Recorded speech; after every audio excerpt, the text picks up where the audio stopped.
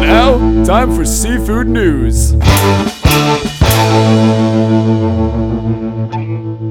You're listening to the Seafood News Podcast, brought to you by Maine Lobster. Maine lobster season is here, and although the traditional butter and lemon pairings are delicious, there are many ways to enjoy lobster. Grill it as a main course to accompany refreshing sides to top your favorite salad with fresh lobster meat, or add to your go-to mac and cheese recipe to make the instant classic to the next level. For more recipe inspiration, visit lobsterformaine.com. I'm News Assistant Ryan Doyle. And I'm hungry. These openings make me really crave lobster. They sound so delicious. I'm thinking lobster mac and cheese might be a go-to this weekend if I'm going out to eat.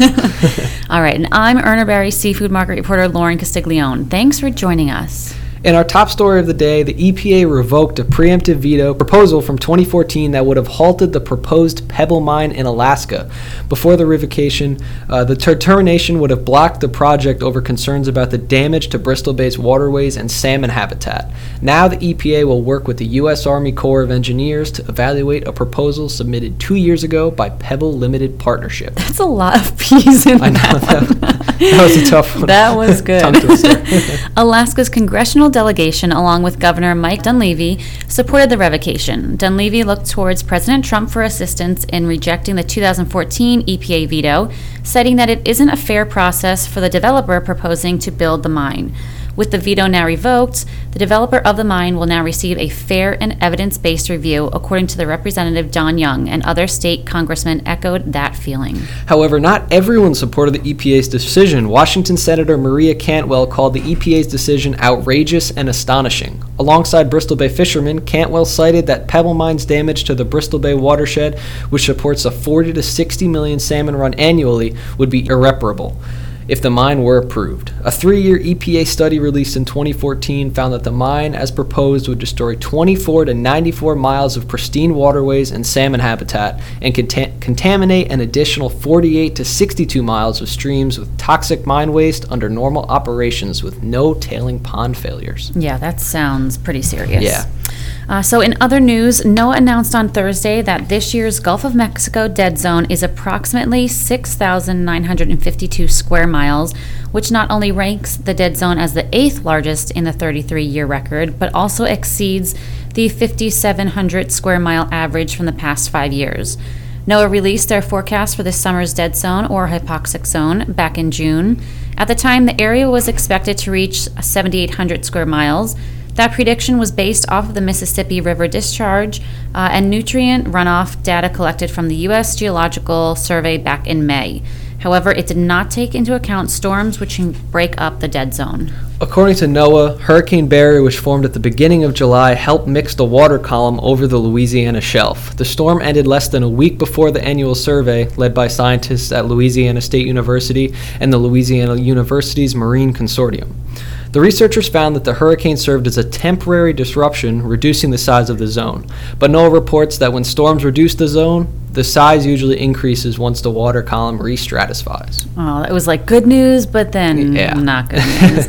Research has shown that dead zones can reduce the reproductive capabilities of some fish species, as well as slow shrimp growth. NOAA uses the data collected from the annual surveys to better understand the scale and effects of the dead zone and to form the best strategies to reduce its size and minimize impacts to our coastal resources and economy. Next up, the plaintiffs who are suing the 3 major tuna companies over damages from a price-fixing conspiracy won a major court battle this week when Southern California District Judge Janice Sammartino ruled that they did have standing to pursue their claims as a class. These direct purchasers, number in the thousands of companies across the U.S., were found to meet the legal standards for a class action, although this determination was opposed vigorously by the 3 tuna company defendants.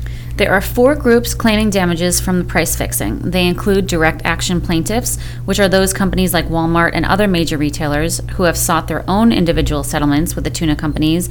They are not part of any class action. The other 3 groups include direct purchasers, which are smaller grocery chains, co-ops, distributors, and other wholesale direct purchasers. The second class is indirect wholesale purchasers, which include restaurants who bought from wholesalers and other food service buyers who did not purchase directly from the tuna companies. And the final class is indirect purchasers who are individual customers. The judge certified all of these additional groups as 3 individual classes that could seek class action damages. Thanks, Ryan.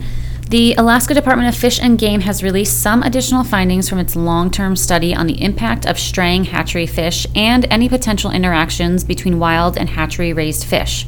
The results released this week are focused on some small samples of reproductive success based on pink salmon in 2 streams. The findings confirm the hatchery parentage fish have lower reproductive success than wild parentage fish. So bear with me as I break this down. This was a pretty interesting study. Hatchery origin parents produced the lowest reproductive success, and half hatchery, half wildish parentage fish had intermediate success, and wild origin produced the highest reproductive success. So fish that were from parents from both, both parents from hatcheries, the lowest, one or the other had intermediate, and then wild parentage fish had the highest reproductive success. If this sample is a microcosm of the biggest picture, it may become necessary to manage on the basis that hatchery fish depress reproduction when they interact with wild fish. Chris Habich, one of the ADF&G scientists working on the project, did warn that the sample size is limited and the public should wait before coming to any strict conclusions before the study is completed in 2024. I was going to say, because people can run with this and then making assumptions that, farm fish aren't as healthy as wild fish, so we will stay on top of that. Yeah, there's a lot of other findings as well, differentiated between male and females in that study so far. But again, it's early on. There's still, 5 years left before this is completed, so we'll see if there's any different findings. But we will definitely it's very interesting, keep an eye on this study. This is a big one. All right, so moving forward, NOAA announced that beginning next week, they will be conducting public scoping meetings in anticipation of preparing a draft environmental impact statement for modifications to the Atlantic Large Whale Take Reduction Plan. New recommendations have been made by the Atlantic Large Whale Take Reduction team to improve the plan that was originally developed in 1997. The recommendations include reducing fishing rope and modifying fishing gear. The recommendations raised concerns from members of the lobster industry who fear that these changes will have a serious economic impact on them. Members of the lobster industry can voice their concerns at 8 meetings that will take place in August in Maine, Rhode Island, Massachusetts, and New Hampshire from August 8th to the 21st.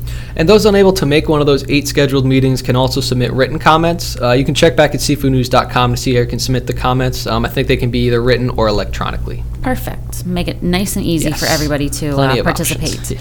So let's shift gears to Alaska. Catches in Alaska now total 97.4 million salmon, still below what was hoped for at this time to achieve Alaska Department of Fish and Game's 2019 forecast of 213.2 million pounds. Wow, that's quite a difference. Big drop off. So pink salmon fishing is ongoing, but hope for large runs is waning in Prince William Sound and southeast Alaska. The numbers now, before the coho season is underway or pink salmon seining is completed, tell a less than exuberant message. Compared to 137.8 million pink salmon forecast, only 35 million have been landed. That's almost 100 million. Where are they? Difference. Yeah.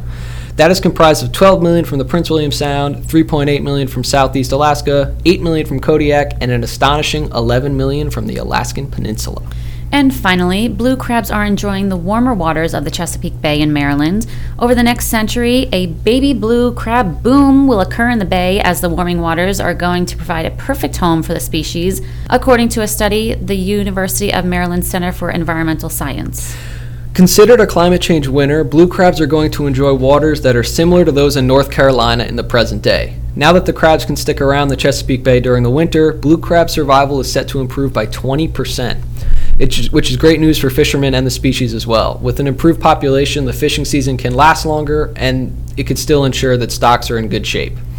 Unfortunately, there are some concerns about the future of the blue crabs in the Chesapeake Bay. The warming waters will likely bring predators to the north. Plus, underwater grasses and the main food source for blue crabs, the Baltic clams, may not agree with the increase in water temperatures. Studies are set to continue as scientists try to solve the puzzle of climate change and warming waters. And this is something I was keeping an eye on this week. I think it's pretty interesting with all these studies regarding the warming waters. What is going to happen? Because on one hand, it looks like it's going to be a good thing, but if those predators come up, it could change everything. So studies like this, something we've been keeping an eye on, and we're going to see what that impact is long term. Yeah, everything is upside down. It's crazy. So that about does it for us. Once again, this podcast was brought to you by Maine Lobster. For unique Maine lobster recipes, visit lobsterfrommaine.com. Thanks for listening. Bye-bye. Bye.